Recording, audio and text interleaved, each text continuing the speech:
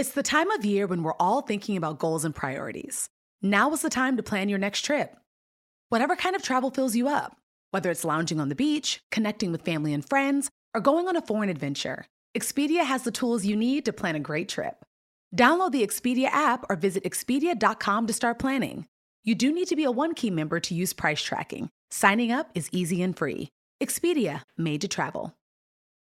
Don't just ride the index, seek to outperform it with Fidelity Active ETFs. Learn more at fidelity.com/active ETFs. Before investing in any exchange-traded fund, you should consider its investment objectives, risks, charges, and expenses. Contact Fidelity for a prospectus, an offering circular, or if available, a summary prospectus containing this information. Read it carefully. While active ETFs offer the potential to outperform an index, these products may more significantly trail an index as compared with passive ETFs. Fidelity Brokerage Services, LLC, member NYSE, SIPC. I'm Oprah Winfrey. Welcome to Super Soul Conversations, the podcast. I believe that one of the most valuable gifts you can give yourself is time. Taking time to be more fully present. Your journey to become more inspired and connected to the deeper world around us starts right now. Sharon Stone is a world-renowned actress, sex symbol, mother of 3, and a Nobel Peace Summit award-winning philanthropist. Growing up, Sharon, along with her parents and her 3 siblings, lived in a rural town in Pennsylvania. By 19, she moved to New York City to work as a model. In 1990, Sharon found her calling, landing a role in the sci-fi action hit Total Recall opposite Arnold Schwarzenegger. It was Sharon's magnetic performance and that infamous interrogation scene in the erotic thriller Basic Instinct that made her a superstar. Sharon went on to win a Golden Globe and an Oscar nomination for Martin Scorsese's Casino. Thank you. Very nice. I told you I was hot today. She won an Emmy for her role on The Practice. At 63, Sharon has written an insightful new memoir, The Beauty of Living Twice, where she opens up about her public triumphs and private sorrows. Sharon Stone, I am so happy to welcome you to Super Soul. Oprah, I am so happy to be here with you. Great Nowhere to see I'd you. rather be.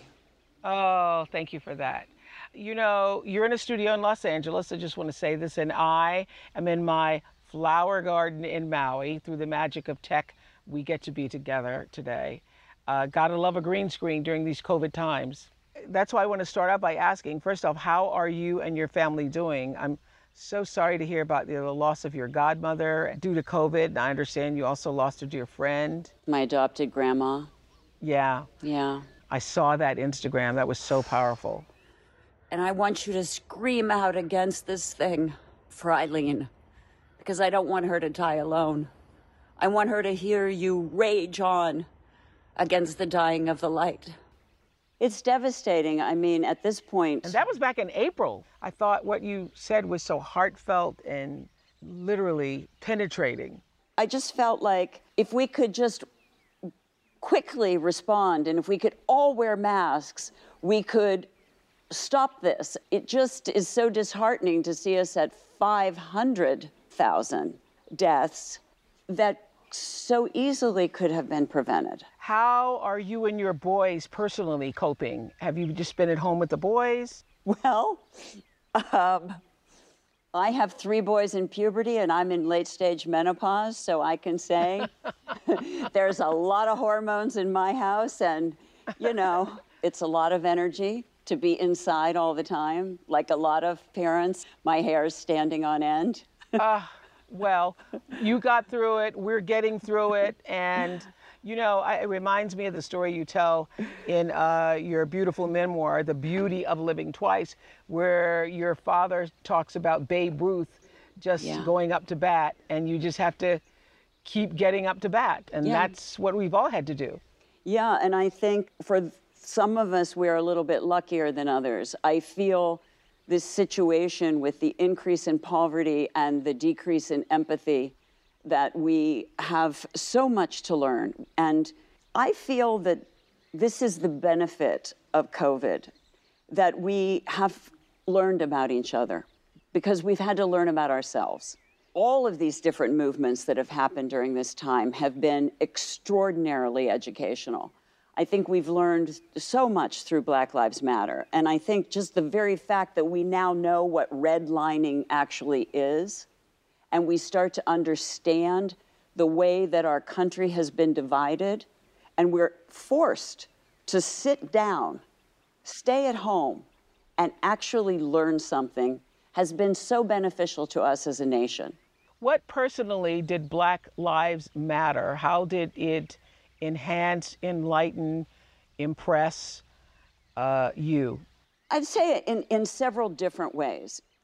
First of all, I was really delighted to get the education of exactly, I mentioned redlining because I thought it was really beautifully, finally told in a very specific and educational way that no longer could be denied. By all sane people. Can't be denied by all sane people. Right. Yes. Let's talk about this memoir, The Beauty of Living Twice. It is, may I say, it's a great read. And even though you had to go through so many harrowing experiences in your life, I think that people will actually find it really comforting and healing for them to know that you've been through that, and it means it's possible to get through it. And the title comes from when you suffered a massive brain aneurysm, which we've spoken of before, but I understood it in a way that I hadn't from all the conversations we've been having since we first started talking about it years ago. Right. So I had this feeling, I sat down on the sofa, and it hit me in the head so hard that I fell over on the sofa. Wow. Like, really, like I felt like I must have been shot. And doctors said, I don't think I even recognized this, that you had a 1% chance of survival. So what were the chain of events that got you to that gurney? I love that moment. You're on the gurney and you stand up on the gurney and you say to the doctor, you're fired. You're bleeding in your brain, Sharon Stone. You are bleeding in your brain, but you find the strength to stand up to tell the doctor you're fired. So get us to that chain of events. First of all, I think my will to survive was strong because of many of the things I went through prior to this.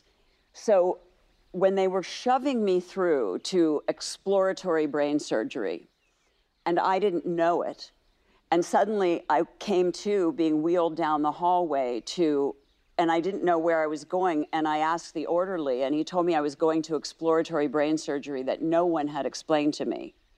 I was so shocked, and I just thought, oh no, this can't be me, oh no. And I said, but why? But wait. And he said, we can't wait, or we'll lose the operating room. Lose the room, yeah. And I said, but stop, someone has to explain this to me. No, there's no time. No, there's no time. And he said, no, the doctor's already ordered it. And I said, stop, stop, stop. And he wouldn't stop the gurney. And so I realized the only way I could get him to stop was if I stood up on the gurney. And at this point, I'd already been bleeding into my brain for probably, I think, at least 4 days.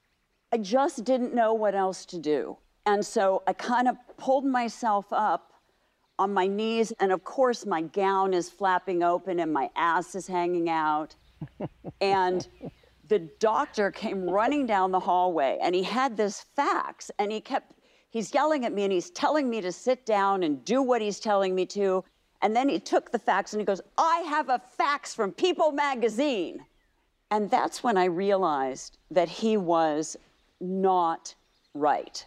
Yeah. I just thought he's more interested in my fame and in being famous than he is. The fact that People magazine is contacting him. Than he is in being a good doctor to me. And so I looked at him and I realized, oh my God, I'm in terrible trouble. Then suddenly all the nurses and all the everybody came running out because it was such a scene. And I said, I need you to explain to me what exploratory surgery is. And he said, and I need you to lay down and do what I'm telling you to do. Whoa. And I said, I'm not going to do this until you tell me what it is. And he said, I don't have to tell you anything. This has already been handled. Oh my gosh, your doctor who's going to operate on you? Yeah. Oh And my goodness. I didn't know what to do. And I looked at him and the facts, and I said, "You're fired." And he said, "You can't do that." And the head nurse, God, she said, I think she did, sir. I think she did. And he told the orderly, "Take her back to her room." And he said, "You are not allowed to do that." And she said, "Sir, she's cognizant. She's speaking fluidly. She knows what she's talking about. She's going back to her room, sir, until we discover So what to do." told it was the nurse who told the orderly to take you back to your room. And told the doctor that I had the right to say that he was fired. And I believe she saved my life. Yeah, I do too. Don't go anywhere. More to come after this short break. No two travelers are exactly alike, and that means no two trips should be either. Texas' vast landscape of cultures, regions, destinations, and activities allow for an infinite number of different travel experiences. Are you a beach person? Well, you'll be having fun under the sun with Texas' 350 miles of coastline. If you're more of a rugged vacation type, there are campgrounds, hiking trails, and state parks galore. And foodies can't get enough of Texas' world-famous barbecue and Tex-Mex. Enjoy live music, visit internationally recognized art museums, and check out thrilling cowboy experiences. And now, Travel Texas offers a one-of-a-kind online trip builder that allows users to generate a custom, visually led trip matched to their unique interests. Visit traveltexas.com/getyourown to get the only trip to Texas that matters, yours. That's traveltexas.com/getyourown. Macy's Mother's Day gift guide has the perfect gift to make mom feel special. Shop by price, like 25 and under to 100 and under. Category, like fragrance, handbags, and more. Or gift lists, like for the mom who has everything. Gifts that are already wrapped and ready to be gifted and for grandma. Get top gifts like Dolce & Gabbana Devotion Eau de Parfum, Coach floral printed leather Cassie crossbody bag, and Le Creuset shallot Dutch oven. Shop at Macys.com/giftfinder. You say on page 21, "Now I know that we're not far apart. They are not far away. We do not lose their love." And you know this because one night, you say, "I woke to my grandmother, Leela, standing at the foot of my bed." I know that sounds reasonable, you say, except my grandmother had been dead for 30 years. She said, "We don't really know what's wrong with you. We're working on it, but whatever you do, don't move your neck." So this was one of those visitations. Well, by that time, I had been bleeding into my brain for probably a week. And I had been on Dilaudid 24/7. So whatever it was, it also saved my life because my dad had brought me a teddy bear. And so I slid to the side of the bed and I stuffed the teddy bear in behind my neck so that I couldn't move, so that I did what the apparition of my grandmother told me to do. And I believe it saved my life because it was my vertebral artery that was ruptured here in the back of my neck. And by the time I actually did get the surgery that I needed, my artery was just hanging by a very fine thread. And I was so close to death when they finally did decide that they would grant me a second operation. Wow. And found it and saved my life after a very long surgery of implanting coils in the back of my neck where the artery used to be. So when did you have the near-death experience where you encountered? When I first got to the hospital. That was in the emergency room, right? Yeah. Right, when I finally first got to the first hospital. Tell us what that was like. Well. This is Super Soul, so we can hear it. Okay, all right. Well, I finally got to the hospital about 3 days into the bleed, I think. I was unconscious when they did the first CAT scan. And when I woke up, the doctor's talking to me. Yes. And he was kind. Yeah. He was so kind. And then I was gone, and I felt this kind of, it was like this whoosh kind of experience. And I was going like sort of up, and the light was very bright, and I was traveling really fast. And I saw people, not only that I had lost, but that I had been very, very, very close to at the end of their lives. And it was like they were kind of looking at me this way, like kind of looking at me like, we're here and we love you. But they were sort of looking down like they were waiting for me. And I had such incredible sense of well-being, joyful, happy, good. And then just when I was really getting into the good feeling, I had this feeling on my chest like I'd been kicked by a mule. And it was like, whoa. And suddenly I was awake. And I just looked around, and the doctor, there was another person in the room, and the doctor was like, don't anybody touch her, don't touch her, don't touch her. And then he said that there was a transfer ambulance coming to take me to this neurological hospital with a special neurological intensive care ward. You write in The Beauty of Living Twice, now we see where that title comes from for real, you write that you made a decision in the emergency room, or a choice to live. Explain what that was like and how you were able to choose to live. Well, you know, this happened to me right after 9/11. It was like 9/21. So when I came to in the second hospital, I was in a circular ward. It's just a ring around a nurse's station, and all their just drapes sectioning us off. So you're very close to the other patients. And the guy straight across from me died in front of me. So watching this man die and his machines turning off, and then them taking him away, and then taking the machines away, and then his bedding. I mean, it's very, very, very real.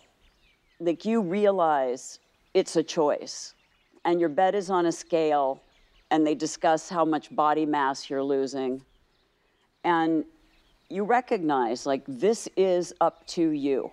Yeah. And I don't remember the number, but you'd lost a lot. I mean, you were just withering away. I lost 18% of my body mass. Yeah. So you also say death is so near, and it's not a scary thing. It's very near and safe. How, I think, particularly for people who watch this program and understand that there is a life beyond our physical being, that is somehow comforting to believe, but how do you know it, that death is safe? Well, a lot of things have happened to me in my life. I've been an HIV/AIDS worker for 27 years. So I've spent a lot of time with people in intensive care who are dying with HIV/AIDS. And some of them are infants and toddlers and little children. And some of them are the parents, the mothers, who will die before their children. And there have been times when I've had, and numerous times, when I've had to stand with the parents who are losing their infants and toddlers and explain to them that they have 2 days, 3 days, 5 days. So I've been through this process, which is so intimate, and so intimate with death. I imagine nothing is more intimate. But you know, you described in the book the love that you felt when you had that experience. Was it like a force or a knowing? A lot of people prayed for me. And a lot of people that I wouldn't have expected. You know, you don't expect a lot of like letters from Hollywood lawyers that they took time out of their day to pray for you. No, you don't. Right? Restaurant staff prayed for me on their breaks. People that you would think, oh, really? You know, wow, oh, wow. I felt that. I literally was so blown open by what was happening to me that I was without reserve or guard or shield. I felt that coming to me. I felt that coming at me. You write, I found a love that was so much more, a real love, a true love. No, I didn't get the fairy tale. No. I got real life. Yes. Yeah. Yeah. You also get a sense of yourself that's very freeing, and that's also quite intimidating. When you know that people will love you and really love you who might not have ever liked you at all, that's incredibly freeing. Yeah. And even you had that moment where you'd called your mom fell apart, but yet she and your dad were there the next day, and she comes to the hospital and she puts her hands on your face, and for the first time, you say, you felt loved by her. Yes. It took 7 years, you say, 7 years to recover from your stroke, but what do you mean when you say you lost your beauty? Do you mean the power of it? My radiance went away. Ah. It isn't so much your beauty as your radiance. It's a radiance and a magnetism and a... presence. Yeah, a presence. A vibrancy that comes from, first of all, from health. It comes from health. And well-being. And well-being and youth. And I think that it comes from confidence, too. And I think that when you're in this kind of business that we're in, they start telling you that you don't have it anymore, and you start believing it. Oh, yeah. They also tell you that by this age, you won't have it anymore. And yes. By a certain age, you won't have it anymore. Yes. And what I'm finding now is that I'm gaining, at this age, a different kind of radiance. And that the thing that I thought I lost was something that I don't think I ever really needed to begin with. So I'm wondering, after you are the it woman for the times, after Basic Instinct, how do you not spend the rest of your life chasing that moment and the aura around that moment in time? Well, for me, you know, that was a character that I played, but in the business, they want you to keep being a thing that worked. Yeah. And for me, that was a character. And that was a character that for me was far afield. But we also decided that if we made my PR personality like me, the girl that sits at home and reads books, that wasn't going to be a very interesting sell. So we chose a kind of PR personality for me that was also an act. This episode is brought to you by PNC Bank. Some things should be boring, like banking. Boring is safe and reliable. You don't want your bank to be entertaining. Entertaining is for podcasts with inspiring celebrity guests, not banks. PNC Bank strives to be boring with your money so you can be happily fulfilled with your life. PNC Bank, brilliantly boring since 1865. Brilliantly boring since 1865 is the service mark of the PNC Financial Services Group, Inc. PNC Bank, National Association, member FDIC. The next generation of influential Black voices can be found on NPR's new collection, Black Stories, Black Truths. Black Stories, Black Truths is a celebration of Blackness from NPR. Each of NPR's Black voices are as distinct, varied, and nuanced as the Black experience itself. In the Black Stories, Black Truths collection, you'll hear stories of joy, resilience, empowerment, and creating world-shifting things out of struggle. Every episode is a living account about what it means to be Black today, told from a unique Black perspective. From Bobby Shmurda to The Wire, Michelle Obama to reparations, there's no limit to the range of Black stories, Black truths. Black perspectives haven't always been centered in the telling of America's story. Now they are the story. In NPR's Black Stories, Black Truths, you'll find a collection of some of NPR's best podcast episodes celebrating the Black experience. Stories should never be about us without us. Listen now to Black Stories, Black Truths from NPR, wherever you get podcasts. I think that is what I understood more clearly than I ever have in all the conversations I've had with you in reading The Beauty of Living Twice, is that really was, I always knew that it was a character, but this was a persona that was created. Yes. And you know what made that clearer to me than anything? There's a moment in this book at school, you were at recess, and here come these girls, and you describe the golden light on their hair, and they were like the goddesses, and they were the it girls, and they're coming towards you, and you're so delighted that, oh my gosh, they see me and they're gonna say something to me, and oh, there they are. And then the it girl comes up, and tell that story, will you? I'm still so struck by that story, because I'm thinking, if that had happened to me, how do you get through the rest of your school year? So explain the story first for everybody. I was this kid that was an accelerated kid, so I was younger than everybody else and very, very shy. So I'm on the playground with my one friend, and we're with our books on the playground because I'm pretty awkward. And so the important, cute girls all start coming over. And I think, and I look at my friend, and I think maybe they're going to talk to us. And maybe they're going to like us, and maybe they're going to include us. And I'm thinking, oh my God, they're coming over to us, Mm-hmm. They come up, and of course I'm sort of leaning in like this is a big moment, and the girl slapped me across the face. And then she turned to her friends, and they all started laughing. And I was so stunned, and I didn't want to cry, but the tears just sort of start jumping out like cartoon tears. And I went and I sat with my back against the wall. I was so freaked out. And then the bell rang, and I went into the bathroom, and I looked in the mirror, and her handprint was on my face. Yeah. And I couldn't get it off.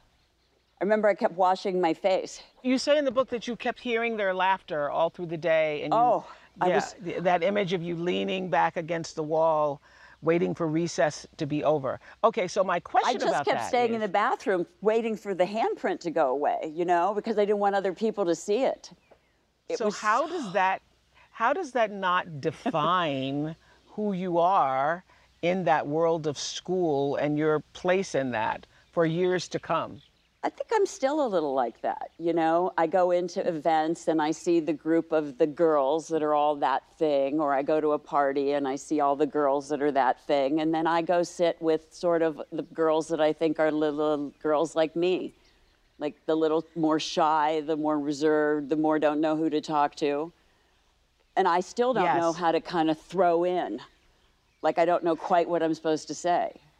Well, this is so interesting because before reading The Beauty of Living Twice, I would have thought you would have been that it girl. I know that. That you, yeah.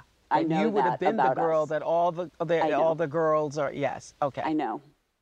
In The Beauty of Living Twice, you share for the first time the trauma, violence, and abuse you suffered as a child. So what happened to you, Sharon?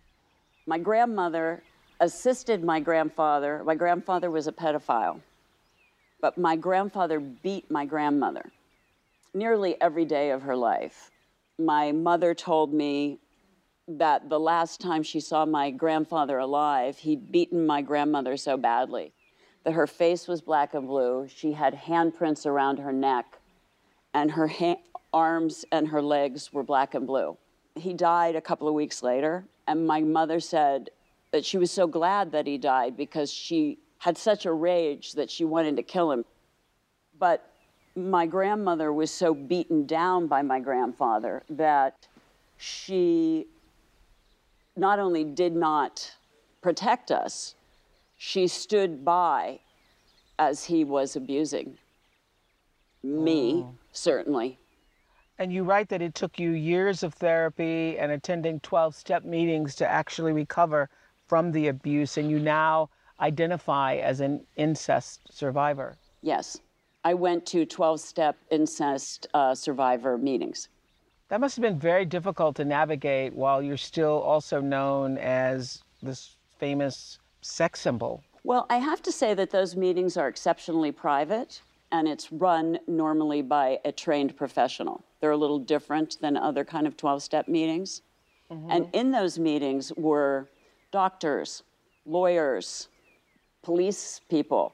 There were a lot of people who took positions of authority I found, and I was really surprised, and it gave me a whole different perspective on how to address and deal with this, and to release my own shame, because it's not my shame to carry. No. No.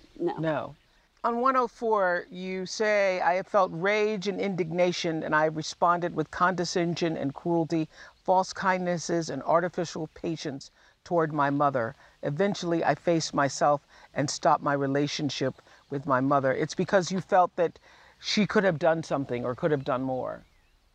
I had no idea who my mother was. I had no idea about anything because my grandfather threatened to kill me if I said anything to anyone. And that threat was reinforced and reinforced and reinforced and reinforced. So even though as a kid growing up, I shared a room with my sister, I couldn't tell her. So I had a separate childhood from my sister. I was very separate from everyone because when you're carrying the threat that someone's going to kill you, you don't really share your life with people. So this was so fascinating to me. Basic Instinct made you a household name, and you played Catherine, of course, the sociopathic killer. And now I know from reading the book that you used the pain of your childhood abuse, of course, to play her. Of course. Can you explain more about that? Well, when I read the script, I watched a lot of film on serial killers, talking about their stories, why they did it, why they were glad they were in prison, what they were doing. And I started putting a lot of these things together from, I'm a big researcher when I do parts. Yeah. And what I believed about the character was that she believed that what she was doing was right and valid and that there was a reason for it. But that she lost all sense of moral certitude, real right and wrong, because it had been taken away from her. That was something that I needed to work out for me so that I could play the part thoroughly. Got it. So I want to set the record straight. Why were you not wearing underwear in the interrogation leg crossing scene? And what happened when you first saw it? I love what you shared with us about why you're not wearing underwear. Well, in the sequence, what I wore the day that we were shooting, I had, because the dress was white, I had a white, like, thong underwear on. When we were shooting the scene, we'd shot a couple of takes, and the director said to me, we're seeing it. It's glowing white when you cross your legs. It's hitting, the light is hitting it too much, and we can see you have underwear.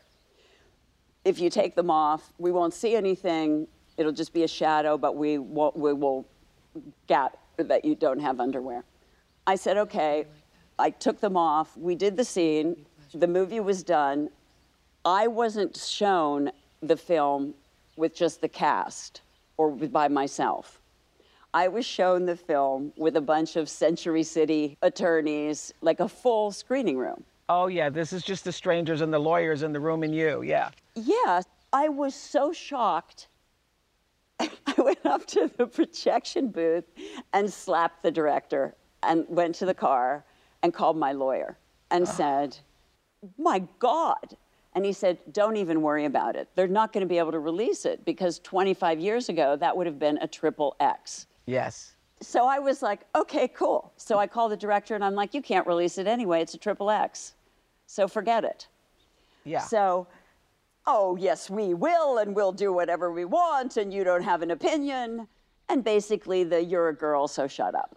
So I went home and I thought about it, and I thought, I'm going to have a fight, but I do have the ability to stop it. And I gave it a few days. And I remember when I started working on the script, and my teacher said, you know, they're going to cut this scene out of the movie unless every single second of the scene is so specific they can't afford to lose it. So you better be the best you've ever been in this scene. You better nail this scene to the floor.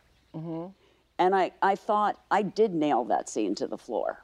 They're not going to cut the floor. They're not going to cut this scene. So I think what I'll really do is just shoot it right through the heart. And I think I'm going to take this risk. I think I'm going to jump off the waterfall. Wow. Well, you nailed it to the floor. Did you recognize the trajectory had taken you in a different direction as you're sitting in the premiere? No, no. The lights come up. I think we don't have any idea in the moment of these transitory moments in our life. I don't think we have any idea when fame hits us in the face, what's happening. I don't think we have any idea until years later that these are the moments. And I think even the horrible moments, I don't think we have any idea till years later how funny they are going to be.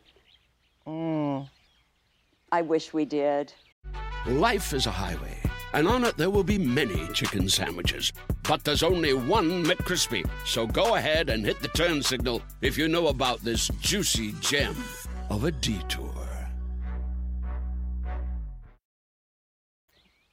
You know, for such a time as this book is coming out, The Beauty of Living Twice, at a time when we all need a second lease on life, an opportunity to begin again, to begin anew, to see ourselves differently.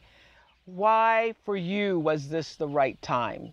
I think that as we grow older, we have this societal pressure where people start to try to tell us that our worth is diminished.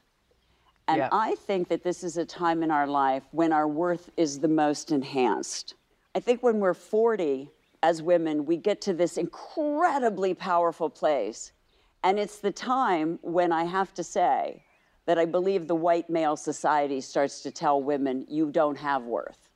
It's the first time when you're 40, when you're told your worth becomes less.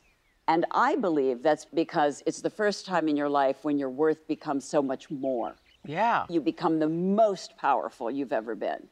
Yeah, So there's exactly. this white male suppression. And so you're told, you have no power now. You're not attractive now. You're less now. And so there's this thing that you just get hit with and hit with and hit with that's supposed to silence you.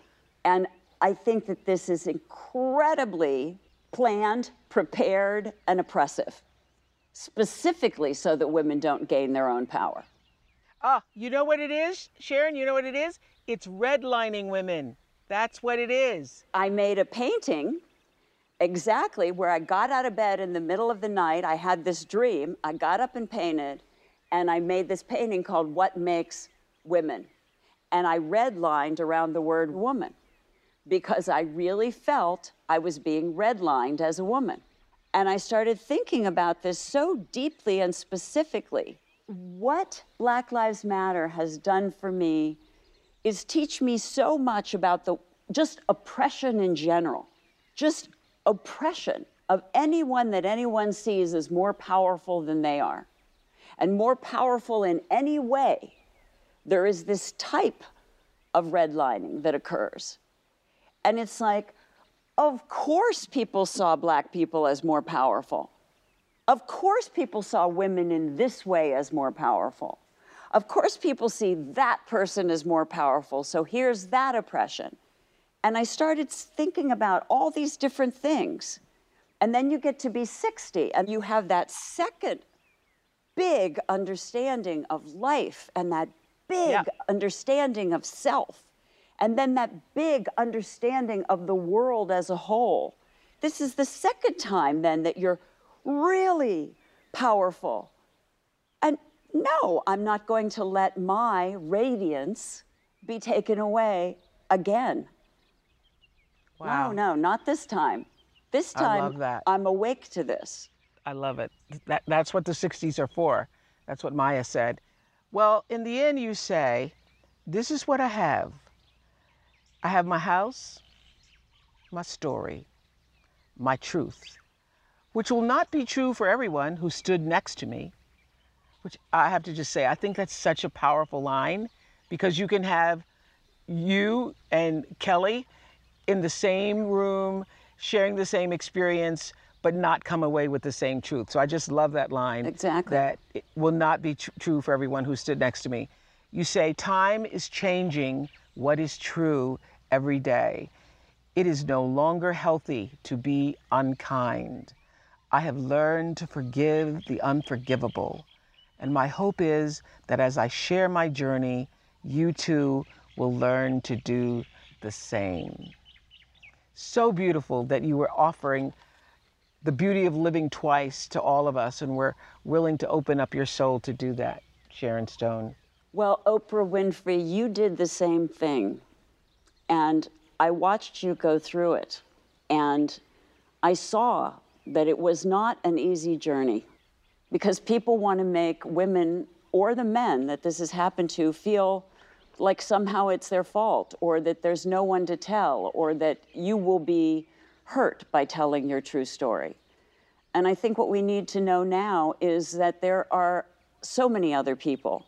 My story is not so different than anybody else's story, except in the end, my job has a bigger window. Ah, beautifully spoken. Sharon, let me ask you a couple of Super Soul questions, okay? So you just answer quickly. During the pandemic, what was your favorite meal and who was at the table? My favorite meal was, I learned to make a French roasted chicken, which I really wanted to learn, and my kids were at the table. Did you feel tested? And what tested you the most? Oh my God, yes, I felt tested. In my worth and value in my business life, I would say. I started being told that I was too old and that I had value anymore. What did you recognize in yourself or in your life that you needed to change during the pandemic? I realized that I had to stop letting others define my worth. That's big. Well, if you did that, then that's big. That's big. What did you learn you could live without, Sharon? I learned that I could live without codependence, and that is hard. What did you learn you could not live without? I can't live without my children, and I learned that I couldn't live without my mom, and I now have the greatest relationship with my mom, and she's at my house. Wow.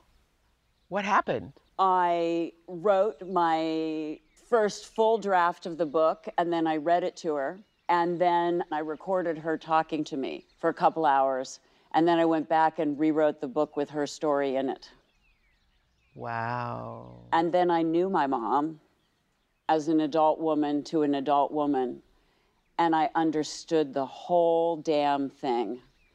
And I realized that we were going to need each other to figure it out and get through it. And we decided that we, too, were going to break the chain.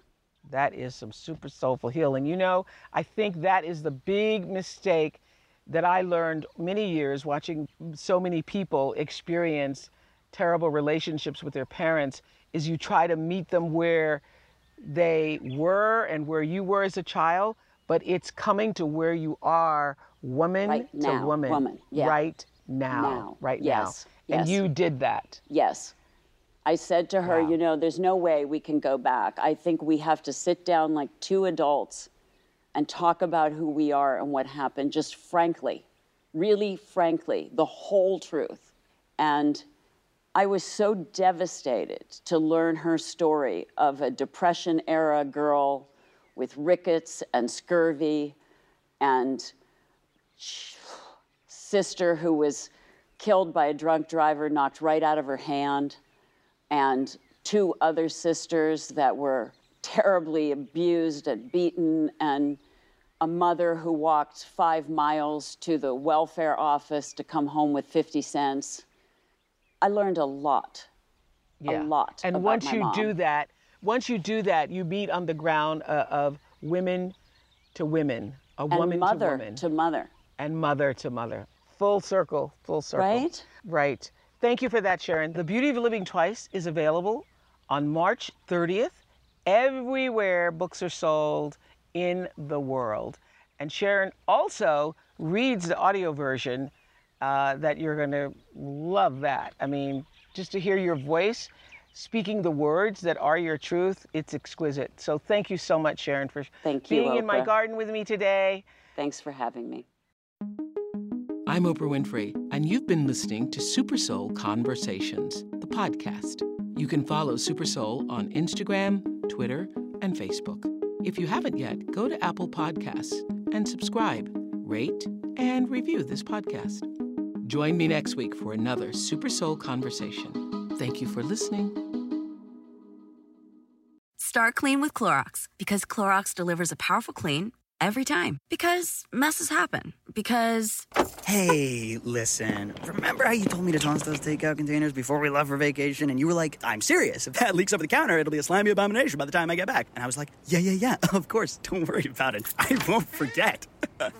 Well... Ooh, yeah, that happens. So start clean with Clorox. Use Clorox products as directed. Rinse after use if in contact with food surface. Life is a highway, and on it there will be many chicken sandwiches. But there's only one McCrispy. So go ahead and hit the turn signal if you know about this juicy gem of a detour.